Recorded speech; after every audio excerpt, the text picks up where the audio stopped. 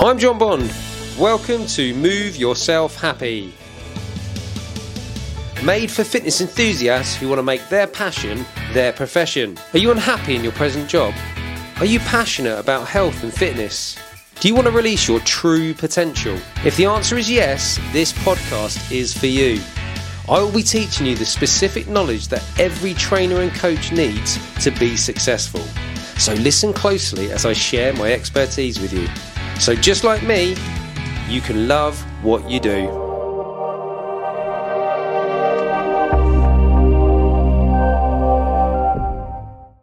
Welcome back. On today's episode, I've got George Horlock from George Horlock Coaching back on the show to talk about whether or not the fitness industry has become overcomplicated. Now, we filmed this episode in my cabin, so the acoustics are slightly echoey, and you do hear the occasional car driving past in the background. So I do apologise if it's not as good a listen as some of the other episodes I've done. This whole podcast thing has been a right learning curve for me. It's been a good experience. Still ironing out a few kinks. So moving forward, I shan't be filming anymore in my cabin. But it is a good listen as we, between the two of us, we try and give you guys some practical advice on how to improve your health, your aesthetics and your performance without overcomplicating things too much. Hope you enjoy it. Georgie boy, here we are, back again. Here we are in the Swedish sauna. Yeah, it looks like a Swedish sauna. For anyone watching on the video, yeah, I love your cabin though, mate. It's lovely. Thank you. It was a nice smell. It smells like cedar wood or something. Cedar wood probably is. I mean, I'm not a wood expert, but it's made of wood, so very good chance it's made of cedar wood. Anyway, I could talk about different brands and blends of wood all day, George, but this is a fitness podcast, so let's talk about that. Yeah, let's do this. Yeah. Thanks for coming back on. This is like your 180th time now, I think. And, I would say so. We haven't even done that many podcasts. That's really impressive. Yeah, yeah, exactly. No, it's always a pleasure to be back, my friend. I love it. I love having these chats. I mean, we do it all the time anyway. I think something that the viewers probably know by now, but we have these chats all the time, whether it be like in my car a minute ago, having a drive, having a chat. Yep. We always end up talking about either deep philosophical conversations or fitness. And now we're kind of merging them together with this podcast. Definitely, which is nice. Yeah. I mean, our passion, we have many, don't we? But health and fitness is always going to be up there. There's probably, I don't want to say number one, but I mean, I think kind of it is, because it has an impact on the other subcategories of passions that we have, but it's certainly up there anyway, isn't it? Yeah, definitely health, I think. Yeah. We're big on our health, aren't we? Yeah, big time, So, love chatting about that stuff. So, what I wanted to chat to you about today is, do you think the fitness industry is overcomplicated? And that's the only question I have ready for you today, because I have a feeling that's all we need. That's going to be enough, because I know that so many I've taught a workshop today to my students, and I know you've taught a lot of workshops with Storm as well, and the questions we get are brilliant. We get loads of great questions from students, but a lot of the time I'm thinking, wow, hasn't the fitness industry got so overcomplicated? So what are your thoughts? Yeah, it's like we've seen Ace Ventura, when they ask him a question, he goes, and he breathes in for ages, and then he exhales a massive long rant about something. Yeah. That's what I feel like is coming. So just bear with me, John. Love that film.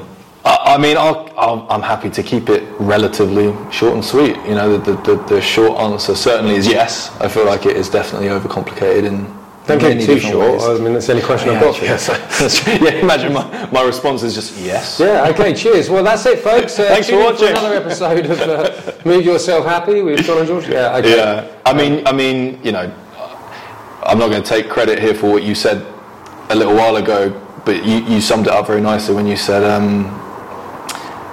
simplicity doesn't sell. You know, the basics don't sell. A lot of the time people have to come up with new, different ways of actually doing the original thing. You know, so you package it. Yeah, repackage it, exactly. Rebrand it, make it look more sexy than it actually is. And I think we're seeing that a lot, especially with social media. Everyone's a guru, everyone's an expert, everyone has an opinion on this, everyone's got a different degree, everyone's got a different history, everyone's got a different sub-story and a backstory to how they've got to where they got to be. And you can do it too if you buy this or do that or take this supplement. And I think that that's kind of where it's gone. And it's got to the point where, yeah, no matter how you train now, someone will come next to you and say, oh, but have you tried this?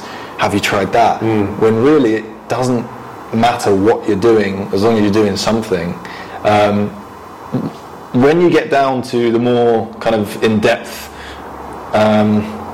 profiles, such as athletes and bodybuilders and whatever else it might be, then there's certain styles and certain diets and supplementation, certain things that you might need to do and tweak.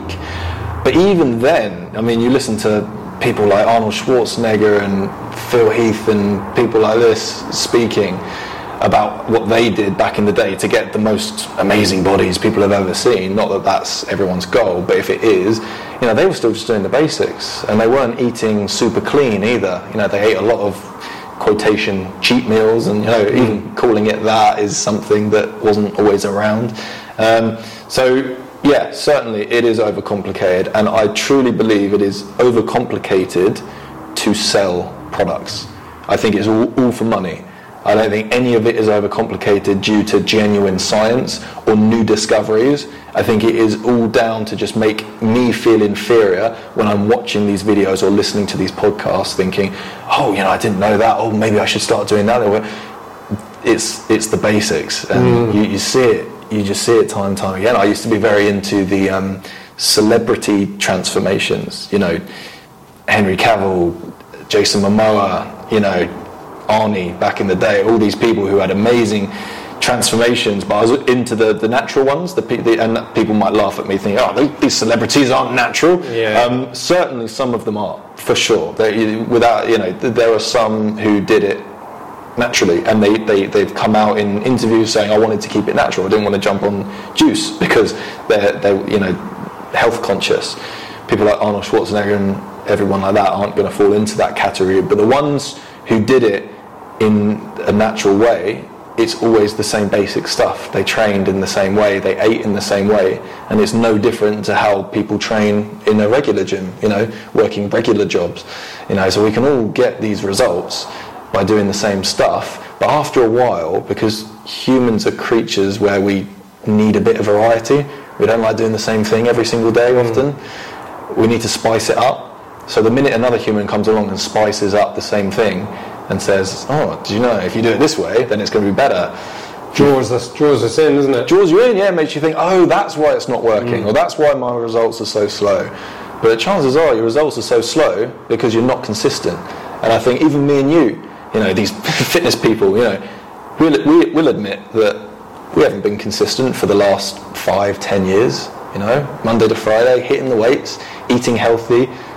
No one's consistent in the long run. No, well, consistent compared to somebody that doesn't exercise. But I guess when you compare yourself to an elite athlete who, you know, hasn't missed a day or whatever, like I always remember, you won't remember Daley Thompson, will you? No. This happens a lot, doesn't it? This happens a lot. Yeah. We need to call this Back in the Day podcast. Yeah, back in the day. So Daley Thompson was an athlete, and he used to compete in the decathlon, pretty sure it was, where you do lots of different events. Yeah. And he was a British athlete. He won, I want to say gold. I'm assuming gold because he became a household name at probably the Seoul Olympics, I imagine it was. It was in the 80s anyway. And you know, there was a computer game brought out, you know, I think it was called like Daley Thompson's, you know, Olympic Games, whatever. Yeah, nice. Anyway, he was interviewed, and he was sort of one of his competitors that he was against. They made reference to that competitor and said, look, does it bother you that this person trains on Christmas Day? And his response was, not really, because I trained twice on Christmas Day. And now whether that was true or not, I don't know. Yeah. He might have just been saying that for the interview, and it was, you know, quite a good response. But but I guess the point is, like, these guys are even willing to train on Christmas Day, potentially twice. You know, they just They don't miss a workout. Everything's to the letter. So no, compared to those guys, we're not as consistent. But compared to the average Joe, would you say, or someone who doesn't train, they just never found a consistent habit of taking part in regular physical activity. Then of course we're definitely consistent there. So what you're saying is that if you're extrinsically motivated, meaning you need a specific result, so that could be, if you're an athlete, you need to be able to jump a certain height, you need to be able to sprint 40 yards in under a certain time, you need to have this mobility because it's very common for an injury, it's this joint. If you don't have that level of mobility, that's very extrinsic, working towards those.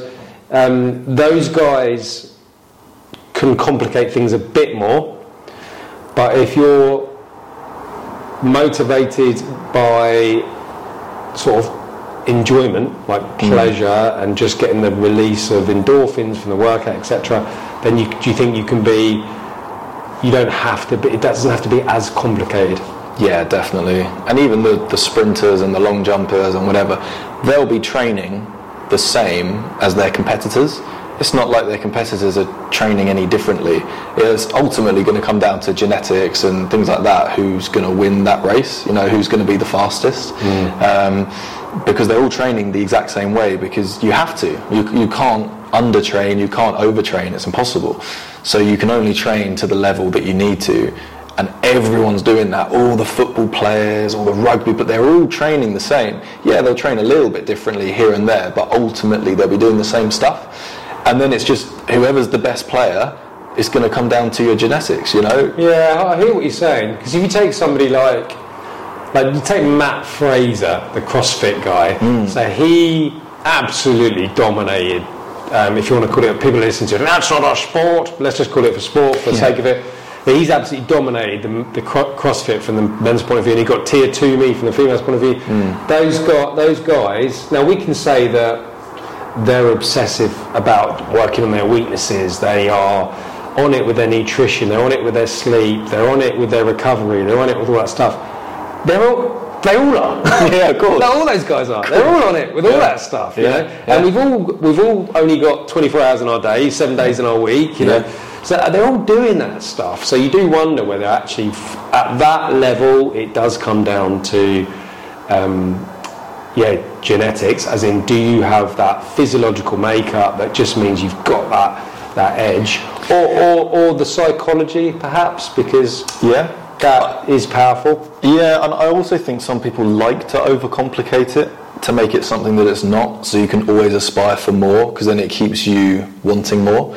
Because if you reached your genetic potential, and I don't know, when that happened, a holy light came from the heavens and descended upon you in the gym, and everyone was like, "Hey, he's reached his natural progression. He can't get any bigger or better or stronger." Then, well, firstly, it would be happening all the time, and second, you'd feel terrible. I guarantee you feel terrible. Yeah, you would. Yeah, because you're like, oh, right. You'd look in the mirror and you'd be like, "This is it. I've got to stay here now." Yeah, the only direction I can go is staying where I am or going backwards. Exactly. Whereas if I came up to you and nudged you and I said, "You ever heard of creatine?" "No." "Mate, got to jump on this stuff." Well, if you'd already reached your genetic potential, you wouldn't be interested. You wouldn't care because you've already reached it. But because that doesn't happen, we can always get influencers coming up to us and saying, "Try this, do this," and then you can always try and get a bit better. It's like that marginal gains thing, isn't it? If you look at getting 1% improvement in several different variables or metrics to measure your fitness, if you get 1% of all of them, that equals quite a large percentage in total, so it becomes significant. But does it? Does that matter to the non-elite athlete? I mean, at our level. I would say no. I think people don't realise just how little they have to train in order to like their body. I think that people have it in their mind that in order to have a really good body and to look in the mirror and be like, oh, do you know what, I actually feel good about myself, that they need to train 7 days a week and that they need to diet really hard and be in a calorie deficit all the time, be miserable and avoid carbs and all these things. It's not true, you know. From my experience, it's just not true, you know. I think that you can get away with even doing something that you like that isn't in the gym. If it's like rock climbing and yoga and hiking, even if you just did that and ate healthy, delicious, whole food dishes that are so tasty and makes you not crave the bad foods in the first place, if you just ate like that and were consistent and did it for 6 to 8 weeks, you look in the mirror and you think, do you know what, even if I didn't improve from here on out, I'd live a very happy existence with my body. But the problem is a lot of us, we're not very dedicated to our craft. We don't hit it as hard as we want to, and our egos get in the way. And then Instagram and TikTok, and you know, the minute you start feeling good about yourself, you jump online and you see someone who looks a million times better than you. Yeah. With all the comments reminding you that, you know, this guy's wow, look at this guy, he's so good looking, and you're like, oh, okay, well, he has to be because everyone else is saying it. And then you look at your body again and you think, oh, actually, I look like a pile of shit. Yeah. But it's not the case. And that, yeah, you're right. Yeah, that is a problem, though, the photo thing. Because I mean, you know, I had that photo shoot when I turned 40, and so there's a few things I should probably say about that. So first of all, the photos that I've put out there for everyone to see are the ones that I thought looked good, were made good representation of me. I was proud of them, and they're the ones I put out there. There was a lot of photos taken that day, and there was a lot of photos I looked at and thought, I don't look as good in those. Yep. And they've never seen the light of day. Yeah. No one's seen those ones because I thought, you know, I mean, God, this sounds cringe when I say it out loud, but I'm like, well, that one makes me look a bit tubby. You know, no, it's honest, yeah, whatever it is. Like, there'll be, of course. I don't know why I had to do in that voice, but oh, mate, have you ever taken a picture of, you know, a group of ladies? You have to take about 70 pictures, and then they look through them, they're like, don't go anywhere, and they look through the picture and they're like, nope, take it again, and then you have to take 100 more pictures. Exactly. So, and the different angles, different lighting. Yeah. So what people are seeing in those photos is not the full story. For a start, it's good light. So we just said it's good lighting. Like from mine, okay. Now, as I'm saying this, I'm feeling like, God, I really hope I haven't contributed to any body dysmorphia in anyone. Yeah. But there's a good chance it did have. Instead of inspiring people, it may have had a negative impact. Make people, oh God, am I supposed to look like that to be a trainer? And it's like, well, hang on, I didn't even look like that because I had a tan that day. I had good lighting, I had a good photographer, and actually I don't look like that now, and I still put photos, so for professional points of view, I still use that photo in marketing, advertising, and I wouldn't have a photo shoot done now because I don't feel like I look as good then, and that potentially lose me business, or which is awful, isn't it, really? But brilliant honesty, and so true. I mean, were you going to go somewhere else with that? Because I was, because I said there was a few things I would say about that, so I kind of wanted to get out the fact that upon reflection, perhaps I might be part of the problem there. I have been, anyway. So I didn't want to say that. But circling back to training for health, so I know both you and I are very much more interested in training from a health point of view. Now, we'll always probably care about what reflects back to us in the mirror, but we both have sort of discussed in the past and agreed that if you aim for optimal health, well, actually, optimal health does have an aesthetic look to it anyway. So the look is almost like a byproduct or a side effect of being healthy. Precisely, yeah. I often say this with veganism, because when you're trying to be altruistic, you shouldn't expect anything in return, right? You're just being a nice person. But with eating plant-based, eating vegan, you get a lot of good things in return.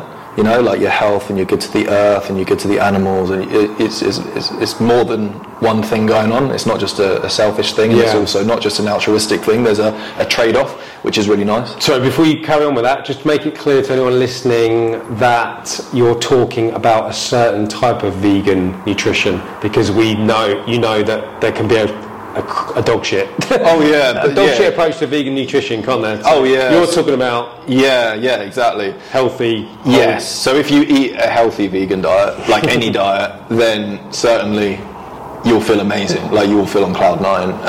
But yeah, if you eat Oreos and crisps, then you're going to feel terrible. You'll still be being altruistic to the planet and stuff, but like, with regards to your own health, it's terrible. I don't know. I just felt it was important to say. No, it's a good. In case anyone's listening, going, well, my mate Dave, he went vegan, and he felt awful. He wasn't sleeping well. He gained weight, and then we find out that exactly that he was eating Oreos, crisps, every kind of processed vegan food you could possibly think of. Because you can eat a bloody awful diet. Oh mate, yeah. And the amount of people, I went vegan, and I just had to live off crackers and cheese. And I was just like, sorry? Cheese? That's not vegan. Yeah. You went vegetarian. Yeah. You went mad. But I mean, goodness, where do you even go? I mean, wait, recapping quickly with the photo shoot thing, because the story quickly came up that people might be interested in as well, and so that you can probably feel a bit better about where you were coming from with that. Well, you weren't doing it anyway to be like, look at me. And I think a lot of people have photo shoots to be like, look at me. I think that's what I told myself. But like, it's great therapy, by the way. Good. I feel like you need it. But no, because I did some photo shoots back in the day, and the photographer and director told me to put a straight face, but to exhale until I couldn't exhale anymore, then do the deepest cough that I could, then pull the face, right? So essentially, you're breathing out, and then you sure this was a photographer?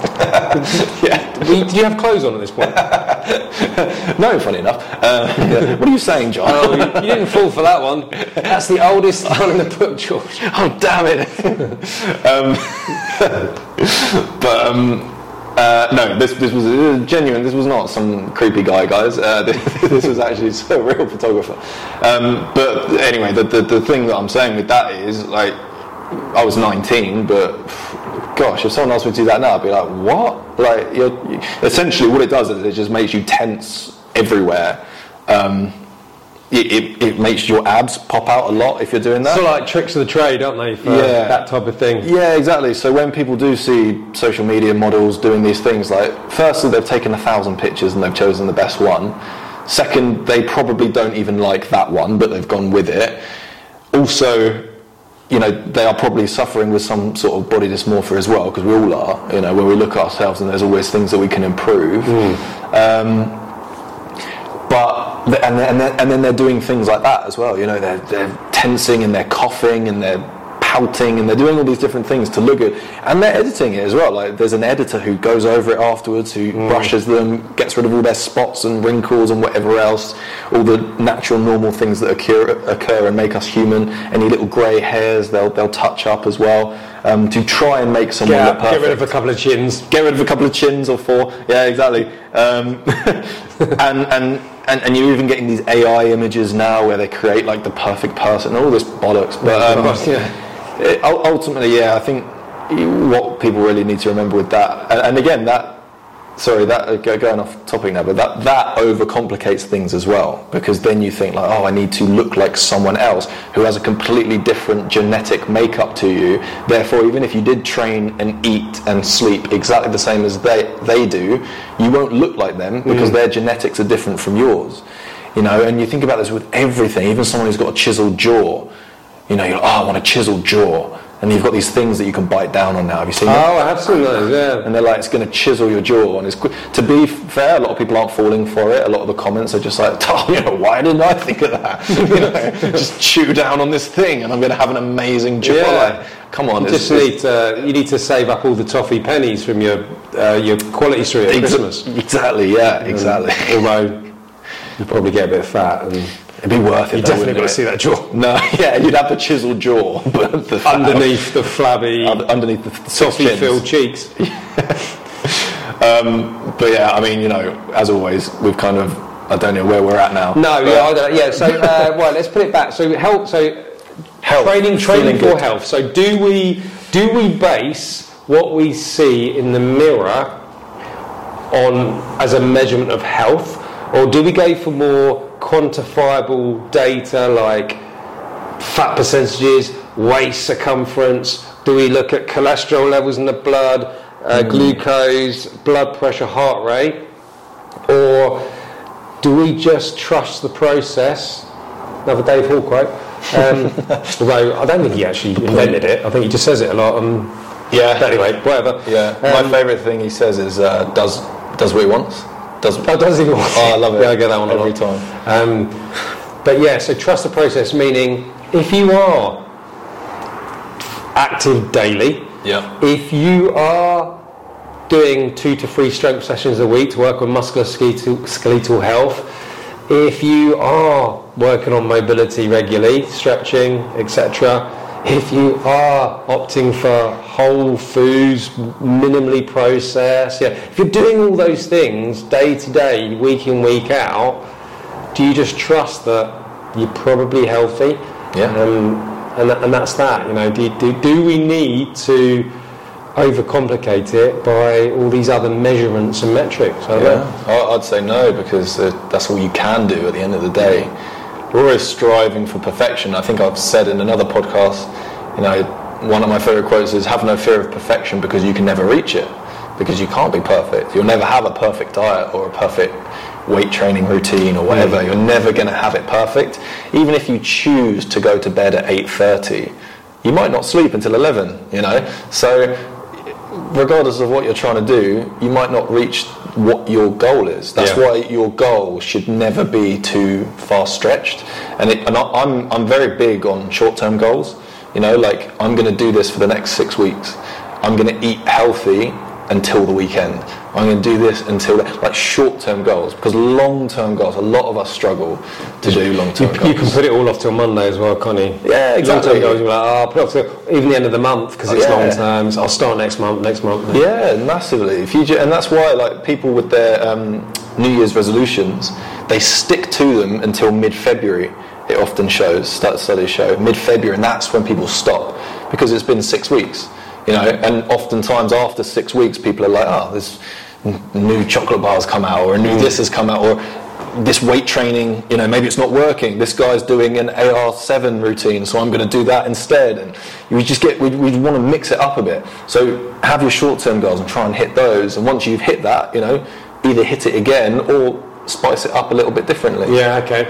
So when it comes to training, if you want to go for... So actually, I'll just quote. So Dan John, he's written a few books. He's written, actually, Fat Loss Starts on Monday. He wrote that one. He wrote... I've got quite a few on my Kindle. I can't name any of them. Anyway, he's been a strength and conditioning coach for years. If you don't know him, look him up. Probably got over 30 years, I reckon, experience in the industry, maybe possibly pushing 40. I read an article, or I think he sent it in a video as well that I've listened to. He said that he's gone full circle in his career, meaning everything he learned in the first couple of years that he was getting his athletes to do is what he does now. And he said everything he's learned beyond those 2 years is largely just fluff. It's all just fluff, it's all just whatever. And that actually there's basic principles that he just week in, week out instills in his athlete, and that's all they ever need to do. So if you're going to have some basic training principles or training structure that you think you could just give to any client who wants to be healthier, what would they be? Yeah, that's a good one. That's a really good question, and I'll make sure you answer that as well, because I'd like to hear your answer. I would definitely first and foremost say never do an exercise or class or routine that you don't enjoy. And by enjoy, I don't mean struggle with. I don't mean, have to push through a bit of pain. But I mean just absolutely hate, dread, spend your whole day thinking about how much you don't want to do it. Don't do that. Straight away. If Pilates isn't your thing, don't do it.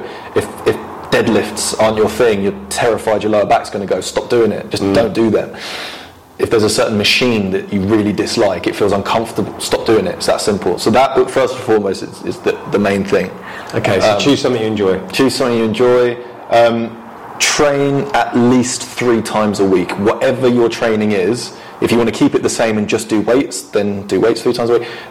Maybe you like rock climbing, yoga, and going to the gym. Well, you can go to the gym once, you can rock climb once, you can do yoga once. At just some form of exercise for at least an hour or more 3 times a week. Purposeful movement. Honey, I'm going to the gym. That kind of. Yeah. I'm putting time aside for this 3 times a week for sure. Movement every day though. So allocated exercise every day. 3 times a week. But allocated movement as well, so moving your body every single day is a big one for me. When you sit around all day or you stay in bed all day, you have no energy, and it's strange because you'd think that you'd reserve more energy, therefore you'd have more, but it's the opposite. Yeah, definitely. I went to, sorry, interrupt there. Go for it. When I went to see Betsy, I went to see Betsy in her dance festival. Yeah. And it's a whole day because you watch all the other dances and you wait for her turn, and she did a couple of dances throughout the day. I was sat down all day, and I came out and I said to Samantha, I feel more exhausted than if I'd run a half marathon over the Downs. Yeah. I said I actually would have found that easier than sitting down and concentrating and being quiet for that length of time. 100%. So that was just my just reinforcing what you said. No, mate, absolutely agree. You've been doing a workshop all day. I bet you feel more energised doing this podcast after doing that all day than if you'd been in bed all day. Oh yeah. So if you wanted to do the podcast with me yesterday after the dance festival, I don't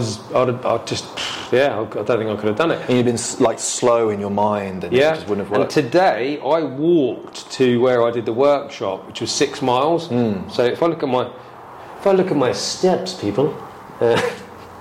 I've done 18,000 steps with the walk. Amazing. And then just being on my feet teaching the workshop. Yeah, I feel good. Absolutely, yeah, you'll feel amazing. So this is a big one.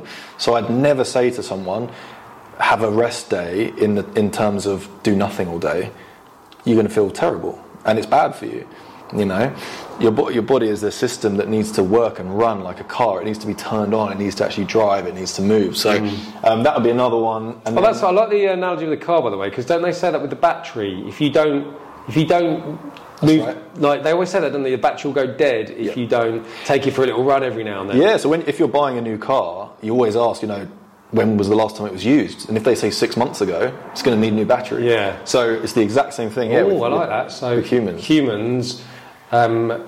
Your battery will go dead if you don't take yourself for a spin. Take yourself for a spin, or your battery will go dead. Yeah, take yourself for a spin, or your battery will go dead. Take yourself. I don't know why. I feel like I want to say that in a northern accent. Take yourself for a spin, or your battery. No, I don't know. Right, can I have a go? Take yourself for a spin, or your battery will go dead. That was good. Kind of works. Yeah. Don't know why we've suddenly started doing that, but no. So that's good. I like that. So basically, avoid being sedentary. Yeah. Take yourself for a spin, and your battery won't go dead. Absolutely. There we go. Right. Don't do the rest of the podcast in northern accent, because that'll just be weird. Yeah, true. And then I guess I'll say one about northern people are weird, by the way. But if you're not northern and you're doing a northern accent for no reason whatsoever, that's a little bit weird. Not that there's anything wrong with being weird either. Christ, there's so many ways you can offend people now, isn't there? There is. We have to apologise for apologising about what we're apologising for. You're right. Yeah. In an apologetic manner. Crack on, you weirdo. Okay, let's go. And I'm just going to apologise for no reason. The last one I'd say as well is with your diet, make sure it's 80-20. So 80% good, healthy, whole foods, nutritious meals, 20% whatever else you want. And, again, if people are thinking, what is that? Well, it could be Monday to Saturday, you're eating good, and then on Sunday, you're not eating bad the whole day, but you can go out for a takeaway, you can go out, eat a bit of bad food, you can have some chocolate in the evening, I don't know, whatever you like to do, have a couple drinks if you need to. Not that I ever advocate drinking regularly anyway, but that's what I'm saying with that. Or you can do it in the day as well, so 80% of your day is good, but you might have whatever, a little snack or something at lunchtime, or a little chocolate guy. A little, just 80-20. Keep it, make sure, because honestly, this is something that people, if you want to try this, and I don't want to overcomplicate it because that's the whole point of this podcast, to talk about not overcomplicating things, but if you write an honest food diary, you will be amazed at how much, one, processed food you eat, and two, how unevenly distributed that percentage actually is. Yeah, okay. It's not 80-20 each day. Sometimes it's like 40% good. Definitely. Do you know what I'm saying? So, and I've done this myself a while ago, and I was like, I'm actually eating a lot of processed and a lot of bad food, and I wasn't drinking enough, and in terms of water, but again, the northern accent was coming out then. But no, the 80-20 thing, I would say definitely if you write a food diary for a week or 2 weeks, that's good advice. Yeah, because the research shows. I sound like such a bore when I say that. But all the voices are coming out tonight, aren't they? Yeah. I feel like we need to spice up. Do it in an American voice for the next 10 seconds. Go. Oh, man. So research shows. Now, the research shows... I can't do it. I don't think I could do it. Come on, man. Of course you can. Just be a little bit more chill. Okay, right. Calm. So the research shows that that if you're writing down everything you eat, you become more conscious. Let's just go back. You be more conscious about what you're eating. Yeah. Which means you then make better choices because so much of what we do is unconscious. But then also the research shows that we underreport what we eat. Yeah. So if we, like when they've actually done these trials, they've got people in conditions where they have to record everything they eat, or so. When they write down everything they eat compared to doing just like a 24-hour recall, there's a difference of about 1,000 calories. Yeah. Did I explain that properly? Because I felt like I didn't. You did, and I've had it with clients. The American accent threw me. It's all right. It was a good attempt. It was, I feel like the Stephen Hawking's direction threw you a bit too much. Oh, did I sound a bit like that? Yeah. Okay. But no, I agree. I'm sure you've had this with clients as well, where you get them to write a food diary, and because we're both fitness professionals, we can look at it and just say, I'm sorry, it was a load of bollocks. It's just a load of bollocks. You're eating 3 healthy meals a day, and you're telling me you've got a goal to lose 6 stone because you're severely overweight, you're morbidly obese, and you're eating 3 healthy meals. It's just not the case, So you're right. And even we would probably do it, if we went out and had some drinks and we had 3 or 4 pints, we'd be like, I had a couple pints the other night or something. Yeah. Straight away you're toning it down a bit. Straight away you've knocked off 400 calories. So, yes. Good point. That is one of the things. So although as much as I like to go naturel with just life in general, food journaling applications, they do give you a bit of a wake-up call, don't they? Yeah. So they are, I will fight their corner for that. Although I think the long-term goal for everyone is to develop intuitive eating. Agreed. There's still a part of me that thinks, actually, in this day and age, in the world we live in, with the food industry making food taste so fantastic and addictive, is that even possible, actually, intuitive eating? I don't know. And in a fast-paced world, we haven't got, where you develop this kind of eating really quickly to get onto the next activity or task, eating whilst doing other things, I don't know how much intuitive eating is possible for the average person now.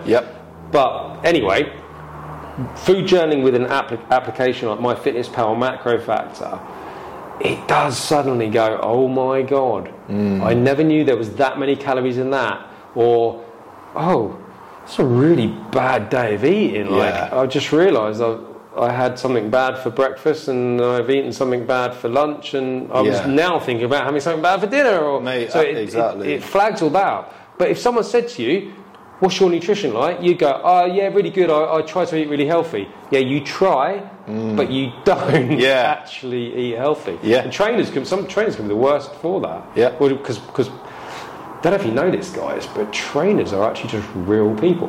yeah. Believe it or not. They're just have the same as everybody else. We just have a qualification. We just like working out and show other people how to do it. We're just probably a bit more overly enthusiastic or passionate about it, I guess. I don't know. Yeah, exactly. And just to quickly with the food thing, you're right as well.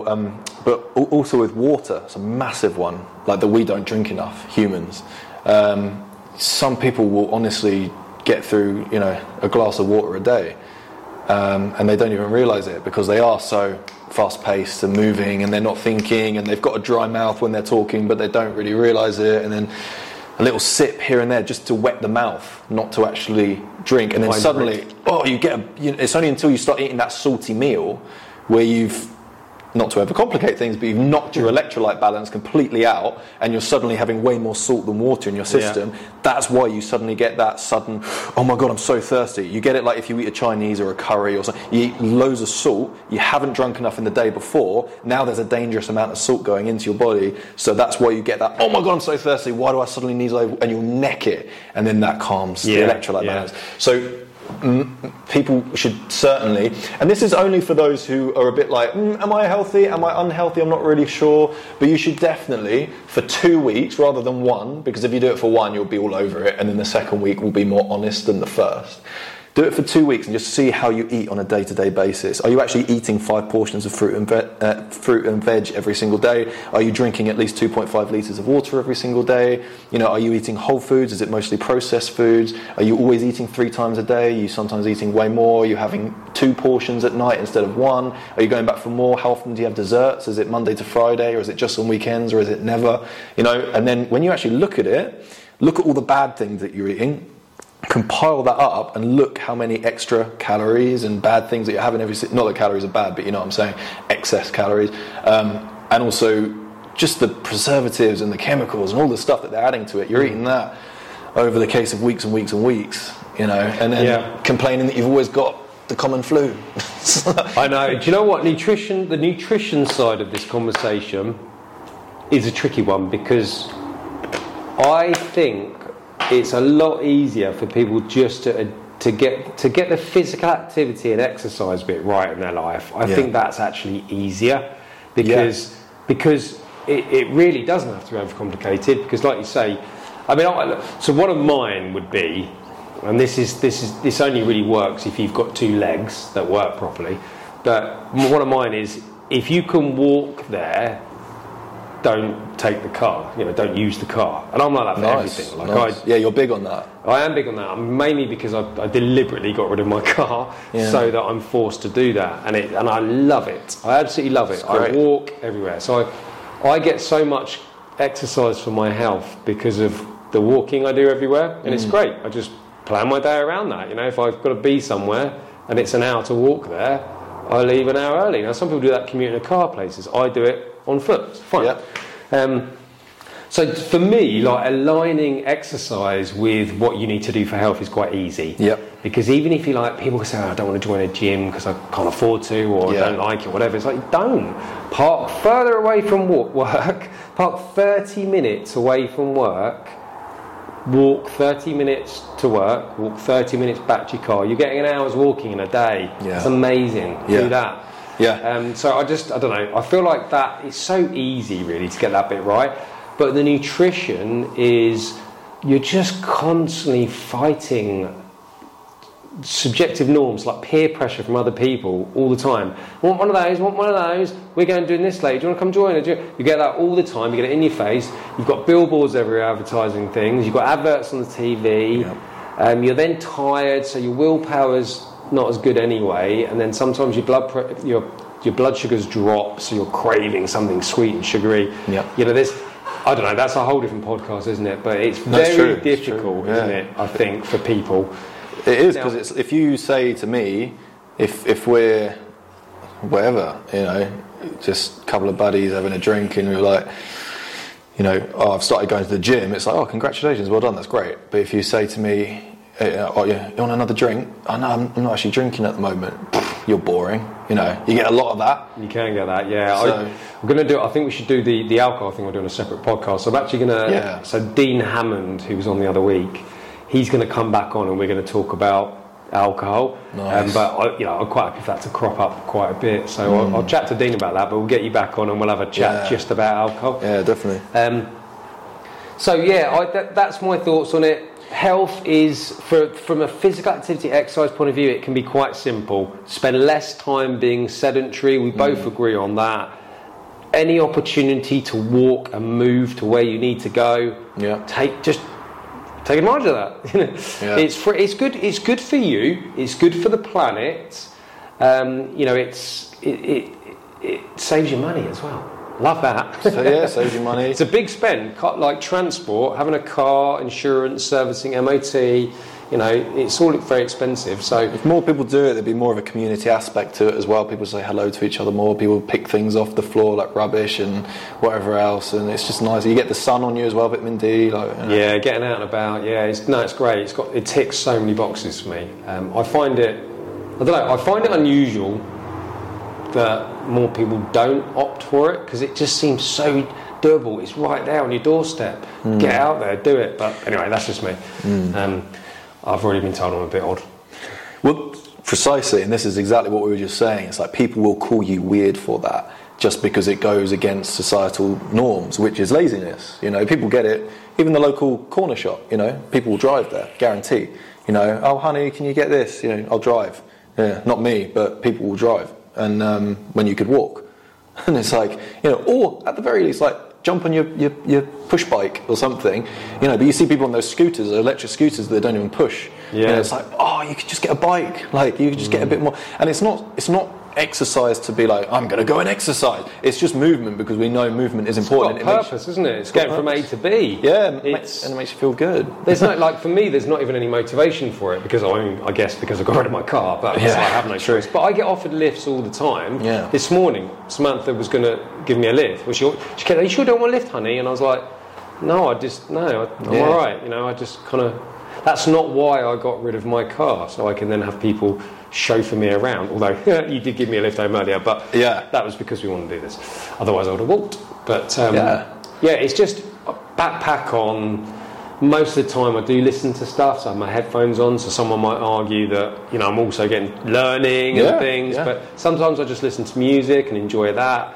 I normally have the headphones on. Actually, a lot of the time, if anyone goes past me and you see my headphones on, a lot of the time they're not even on. But I switch them on, and then the noise cancelling dulls the sound of the road, and so I just do that. Sometimes it just drowns out the road. But, nice. So I totally agree. Avoid being sedentary. Move. I think there is definitely a significant health benefit to doing some sort of strength building exercises twice a week, say.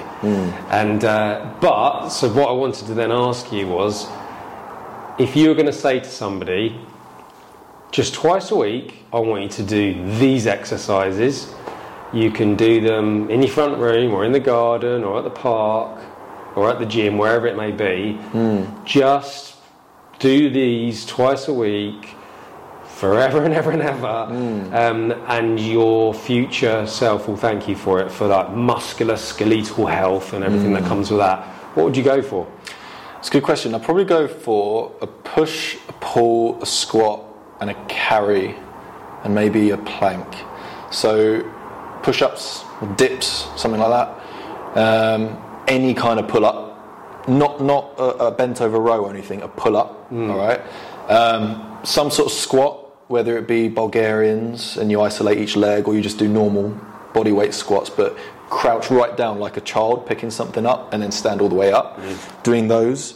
Some sort of carry, whether it be a farmer's walk or a backpack and you're walking uphill or whatever it is, like actually carrying something heavy whilst walking. It's really good for your whole system, your knees and your ankles and your lower back and your core. And then something else for the core as well, because our cores switch, as you know, they switch off during the daytime, and our lower backs switch on if you sit down for long periods of time. So if I'm sat like this, for those who are watching, my lower back is having to switch on, because if it was switched off, I'd start falling down, right? So it has to be switched on, sorry.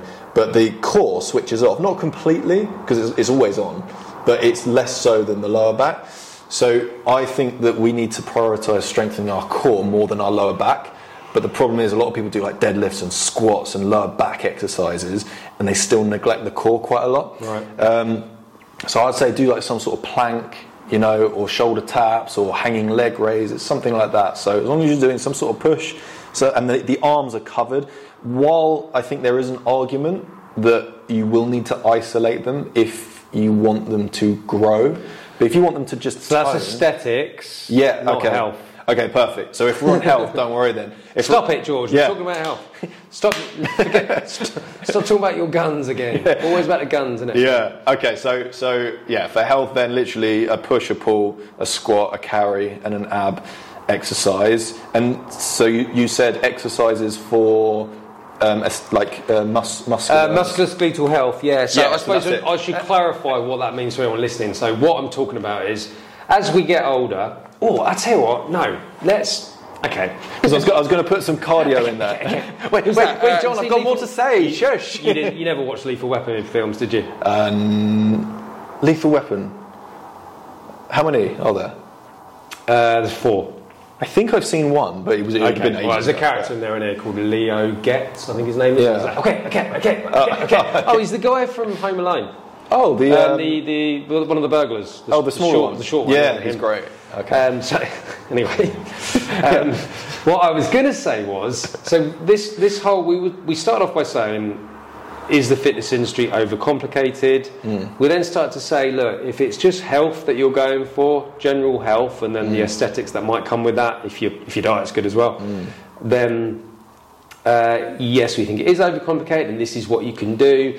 So what I was thinking was, like, my sort of strength and conditioning sports sciencey brain wants to reverse engineer most things. So first of all, like, we're talking about health, so like, what is health? So to me, it's being free from the serious medical conditions like health ailments for as long as you possibly can, living to a long old age, I suppose longevity, without feeling like your physical decline is stopping you from doing the things that you want to do. So when I'm old, I don't want to have heart disease, I don't want to have type 2 diabetes, I don't have any cancer, I don't want to have any dementia, and I don't want to have like lower back problems. I don't want to have no poor centre of gravity where I fall over and injure myself if I do fall. And I want to be able to kick a ball around with my grandkids or climb a tree, wherever it may be. I can see Samantha now. I'm 90 years old. She's like, honey, get down from that tree. Anyway. This is what I worked my whole life for. This is why I trained for 80 years. 80 years, I'm going to enjoy it. Just as the branch snaps and I fall out. But anyway. At least you died doing what you loved. Yeah, well, there you go. Yeah.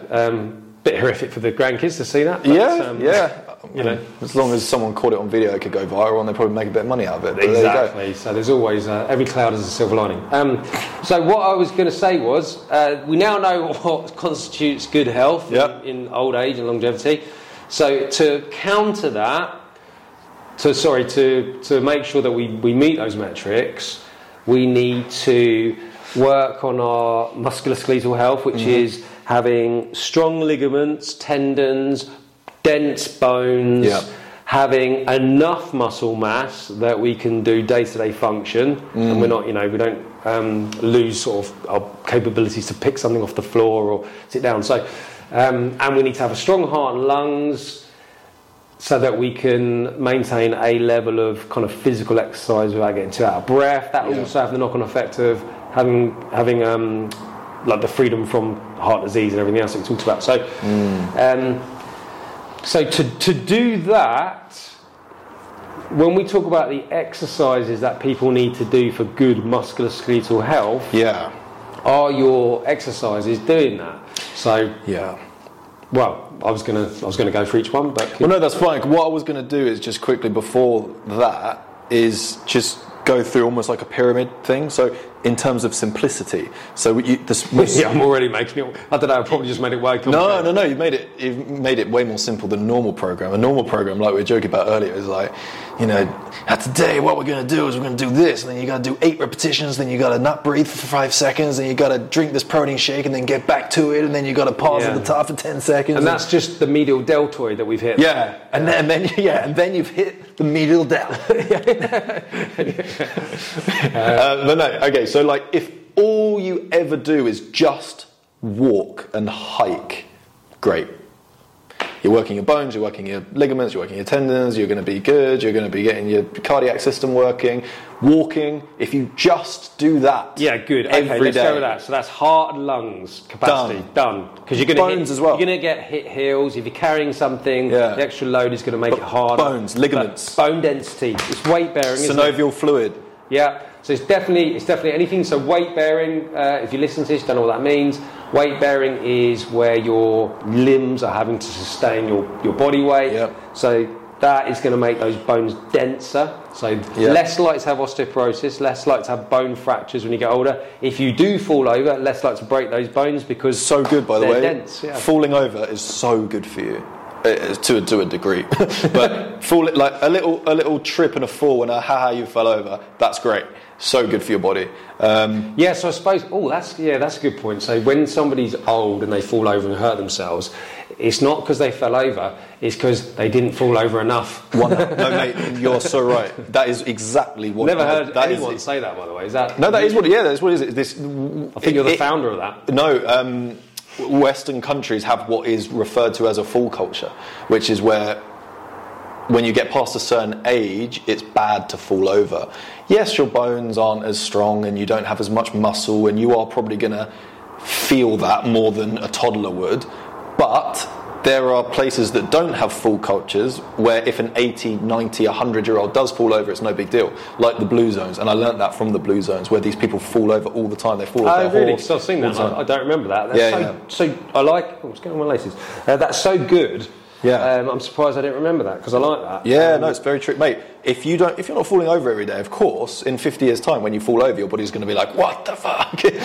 What just happened? There was a Brazilian study. I think it was Brazilian. I might get it wrong. Might have been Portuguese. But anyway, they found that there was a direct link towards how well you can conduct this stand to sit activity and longevity. And we've done it. Yeah, you know what I'm talking about, don't you? It's a very famous one. A lot of people do this. Yeah. And if you go from standing position to sitting on the floor without using your hands or your knees to kind of, balance yourself, and then come back up again, it's highly unlikely that you're basically going to fall over when you get older and hurt something. Yeah. So some of these things, so when they do these correlations, they don't necessarily know why, they just know that that's the case. But I would imagine it means if you can get down on the floor and get back up again without using anything, you've got good stability, you've got good mobility, and you've got an element of leg strength. So it's everything that contributes towards that. So that you probably have, if the fact that you've got the strong legs to do that means they're probably quite dense. So if you do fall, you're not going to break a hip because they're dense. The fact that you can do it without using your hands and come back up again means you've probably got good mobility and balance in the first place, so you're probably not even going to fall over. It's kind of that, I would imagine, the link there. Yeah, definitely. And if you're hiking every day, you're training that balance system, because you're always on uneven surfaces and having to work all the different muscles to... and these bad boys... So I don't know if the camera's going to pick these up, but I've got quite a few different pairs of these. So barefoot. Do you know what? I should give a little plug to Vivo. So these are the Vivo barefoots, and I love them. So I've got, these are just sort of my casual ones. I've got ones that are a bit more for gym. I've got some for trail running. I've got my hiking ones. It's supposed to be like not overcomplicated things, but you've only done that because you can. But if you couldn't, you'd just stick with one. I'll just wear these all the time. Yeah, exactly. But where they've got such thin soles, and I can feel that the ground and they're so flexible, I've got a lot more contact with the ground. I feel the uneven surfaces. So my nervous system is getting trained all the time for uneven surfaces. And not only is my core and everything else having to readjust to that, but the bones in my feet and the ligaments and tendons they're flexing, they're extending, and they're doing what they should be doing. Yeah, completely. So, I'm less likely to fall over potentially as I get older because of all of this that I've been doing. So exactly. So that's the baseline: walk more and walk often. And then the next one up from that is walk faster, which is running. So like if you walk often, start including some runs as well, because running is freaking so good for you, so long as, and you might have a bit of science to back up as to why, but everyone kind of knows don't run on concrete for too long, but actually running across the downs or a riverbank or something is very good for you. Running is one of the best things you can do for your health. But should people be running on the street, like on the pavement? Oh God, there's lots of things I could say about this. He's all excited now. He's got all flustered. Yeah. So what you're talking about when you're talking about hard concrete, hard surfaces. Then you could argue it's increasing your wear and tear. So yes, we want weight-bearing exercise and activity to increase the density of our bones, but I do think that our body is capable of some poundage and impact in the joints. Probably a lot. And you're right. I mean, if you're doing it off, concrete's harder, denser. So if you're doing it off road, that's going to mitigate some of that. But the other thing you're talking about, concrete. So I believe, and other people have said similar sort of things, is that when you're in a concrete environment, so you've got the pavements, but also concrete buildings, you've got cars going past. This is one of the reasons I wear the noise-cancelling headphones, is I'm not entirely sure that our body knows the difference between all of that stuff and sort of stress and sort of fear and danger. And especially with cars, there's a bit of like, it's a car, true. So I don't think that's very good for you mentally. Yeah, agreed. So the other reason for getting out there and doing it on the downs or somewhere a bit more rural is all the lovely green, all the nature, the plant life, the animal life. That's great for you mentally. Great point. And so I think the benefits you're getting off road are not just from a health point of view. But also from a physical health point of view, but from a mental health point of view as well, is what I was going to say there. But love that. Very true. Okay, so we've established walking.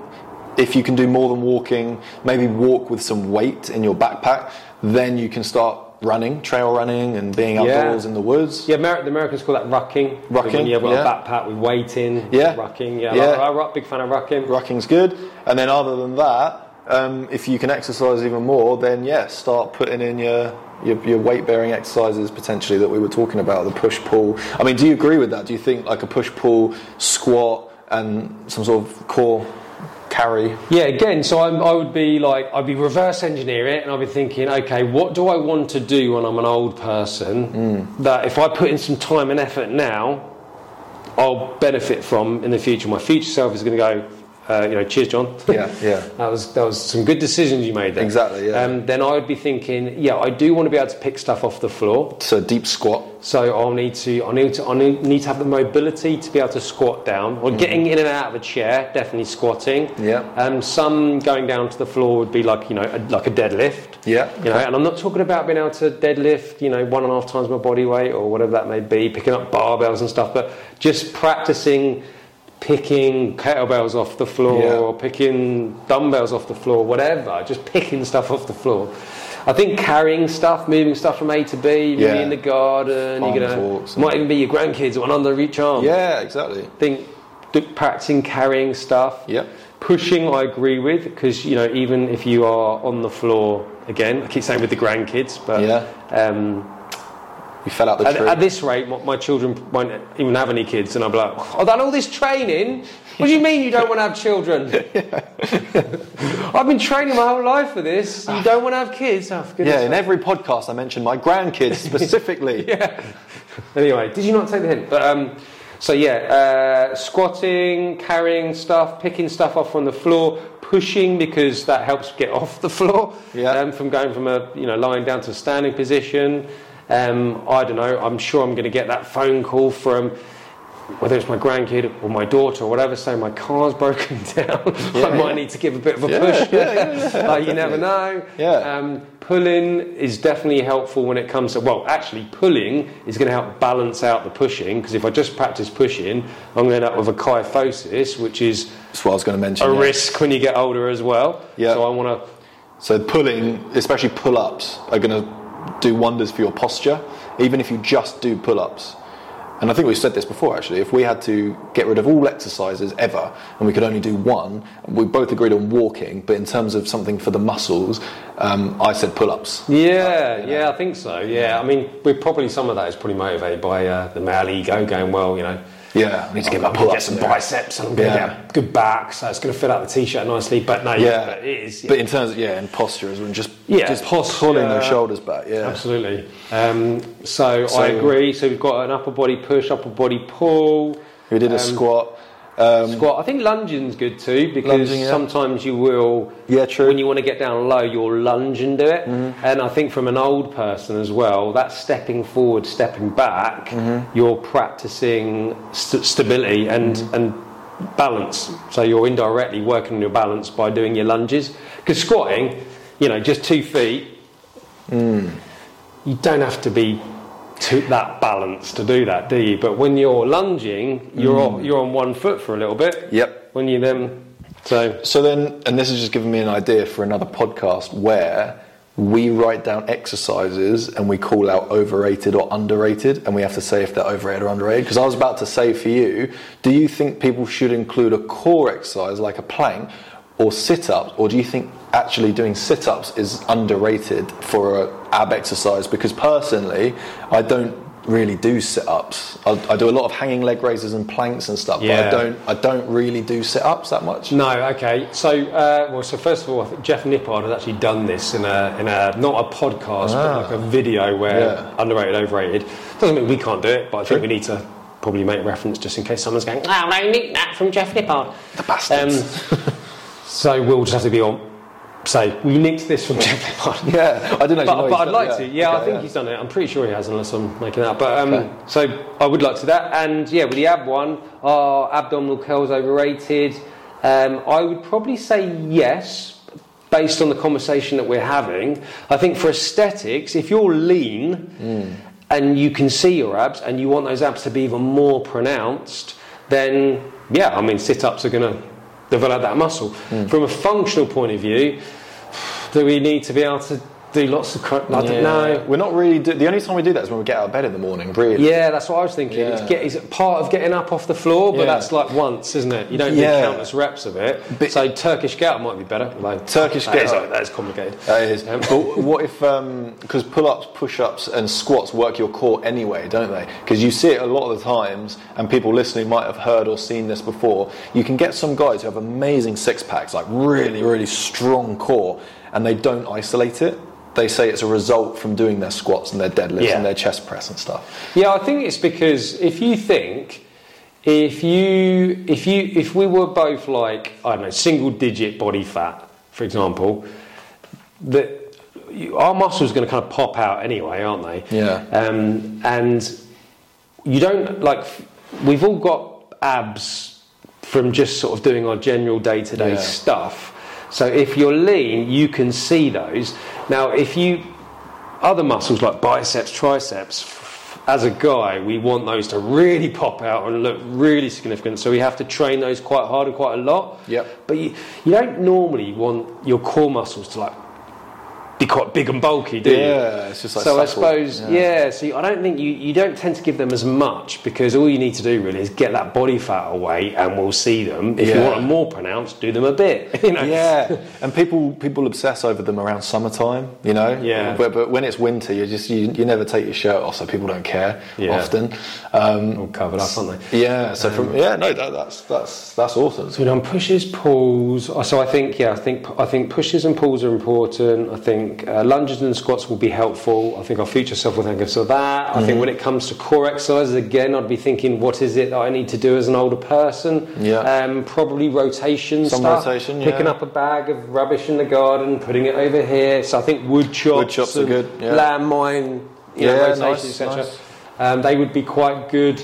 Yeah. Even like, so I mean, I love things like hanging leg raises and stuff. I love from like an aesthetic gymnastic point of view, but is an old John going to need to do hanging leg raises? Or? Yeah, well, the only reason I do them is purely for aesthetics. I don't do them for a longevity reason, because my top 2 abs here are constantly on display all the time. I don't even need to train them. Even when I was a little boy, they were just always there. These 2 top abs, these are fine. I never need to train them, but I do need to train these ones, otherwise they do disappear a bit. Yeah. So that's why I do those, and that's the only real thing that I do. Yeah, okay. Yeah. I mean, they are great for that, aren't they? Yeah. But straight leg ones, Yeah. It's like weight training for your abs, isn't it? Yeah, and I'll put a dumbbell between my feet, and I'll do sets of like 8 reps and about 3 or 4 sets, and that's it. Okay. But in terms of longevity, I am the older I'm getting. I'm not even 30 yet, but the older I'm getting, the more I am enjoying planks and feel something after a plank. Like it's a full. It's like the body works as a one unit, rather than when I'm doing sit-ups, it's just this that's working. And then when it gets tired, my neck starts hurting, and I'm like, oh, this is weird. But when I do a plank, it's like the whole body switches on. Well, I think a plank is resisting unwanted movement. Yeah. And if it was ever a case to sort of argue the importance of core muscles, it's probably to prevent unwanted movement. Because even when you're doing other exercises, like if you're doing a barbell back squat or you're doing a deadlift or anything, you want to be preventing unwanted movement in the spine. And a plank is kind of that's exactly what it's doing, isn't it? It's preventing unwanted movement. You're not moving, you're staying neutral. Yeah. Do you know what? I like a straight arm plank. I would argue a straight arm plank for an older person over a forearm plank. That's a good shout. Because it's a landing position if you fell over. Yeah. You don't land on. Yeah, true. Into the forearm plank. Imagine that, an old person falling over. Don't worry, I'll go straight into my forearm plank. But then it's wrists, elbows, shoulders. Blades. So if you break your radius, your ulnar, or your carpals from falling over, if you've been doing straight arm planks, weight bearing in the arms there, then you should have quite dense forearm bones. The radius and the ulnar, your humerus, your carpals, they should be quite dense from doing the straight arm plank. Yep. So if you do fall over, they're probably more resistant to the break. Definitely. And one thing I was going to touch on there, when you said the word spine, something that's very big in the complicated movement, complicated training movement, is training for a healthy spine. And I just wanted to touch on that in case anyone's heard of that or thinking, you haven't said any exercises about the spine yet or whatever. All those exercises that we just labelled are so good for your spine health.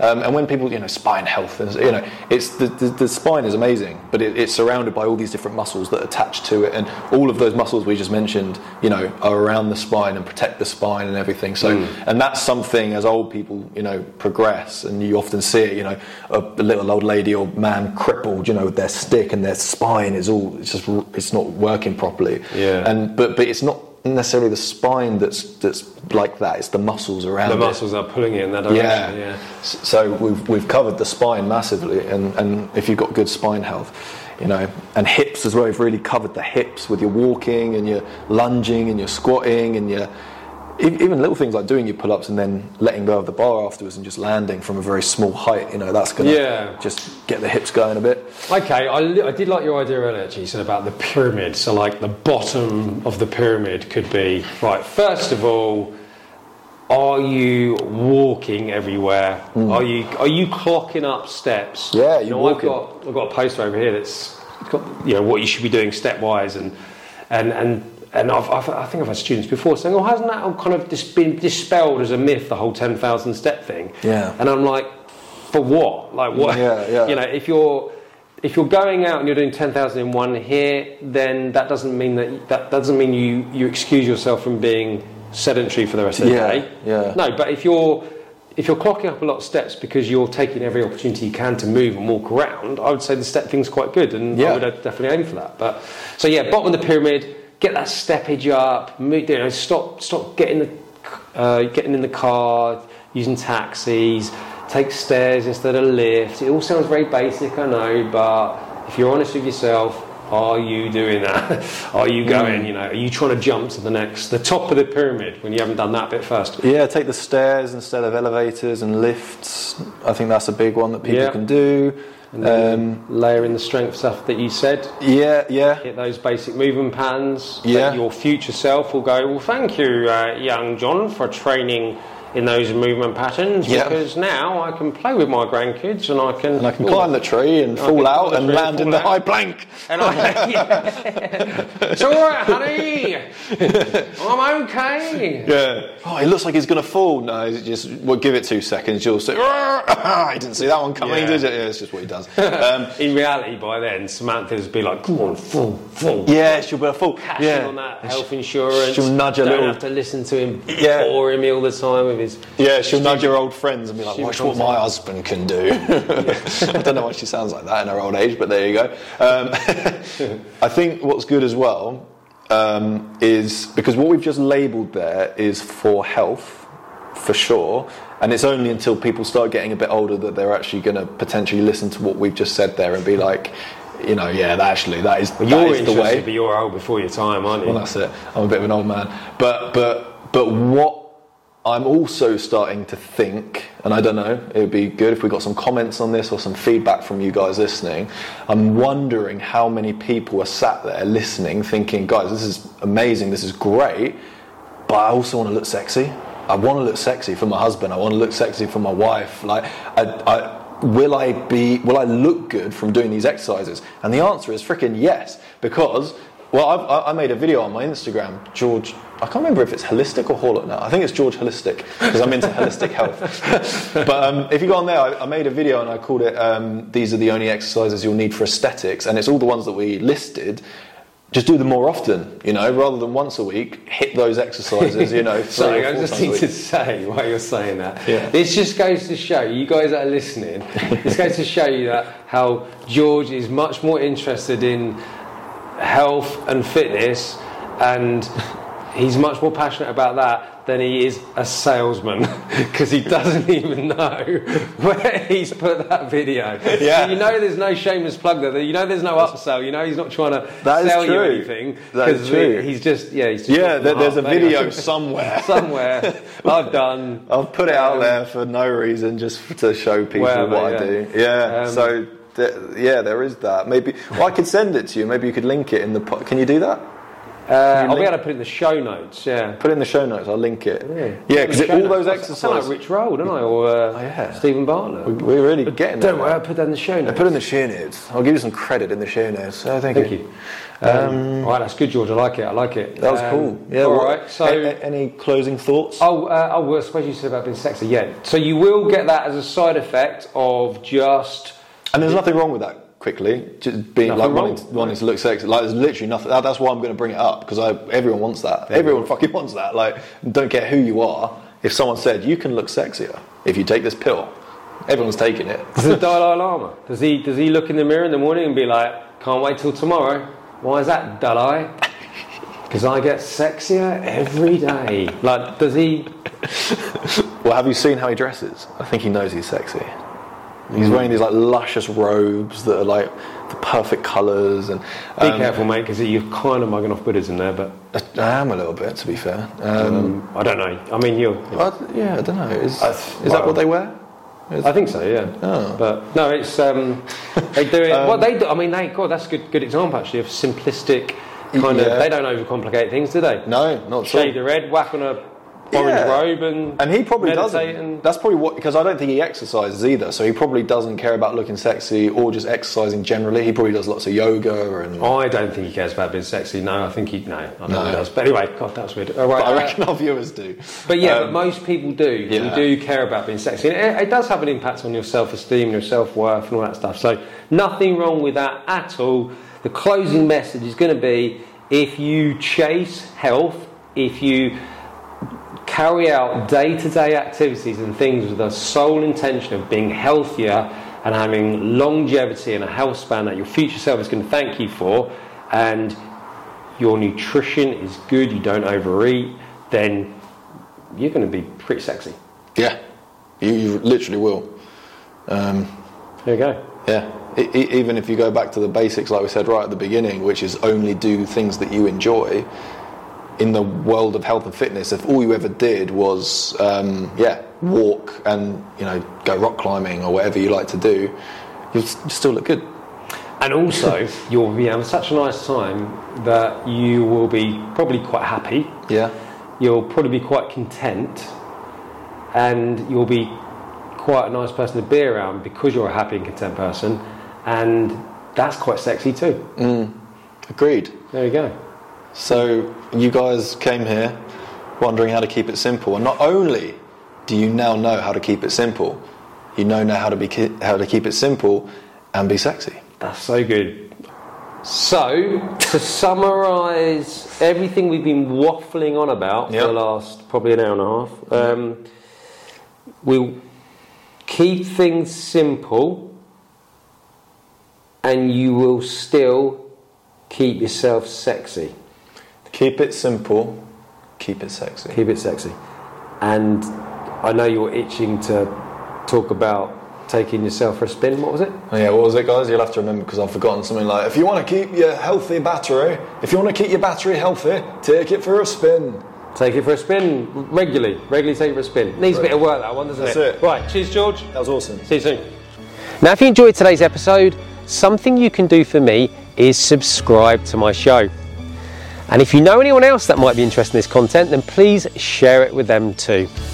You can also head over to our socials and follow us on TikTok, Instagram, Facebook and YouTube. But if you're ready to take that next step, visit our website, www.stormfitnessacademy.co.uk, fill out a contact form, that'll come straight to me. I will contact you shortly afterwards and I look forward to speaking to you then.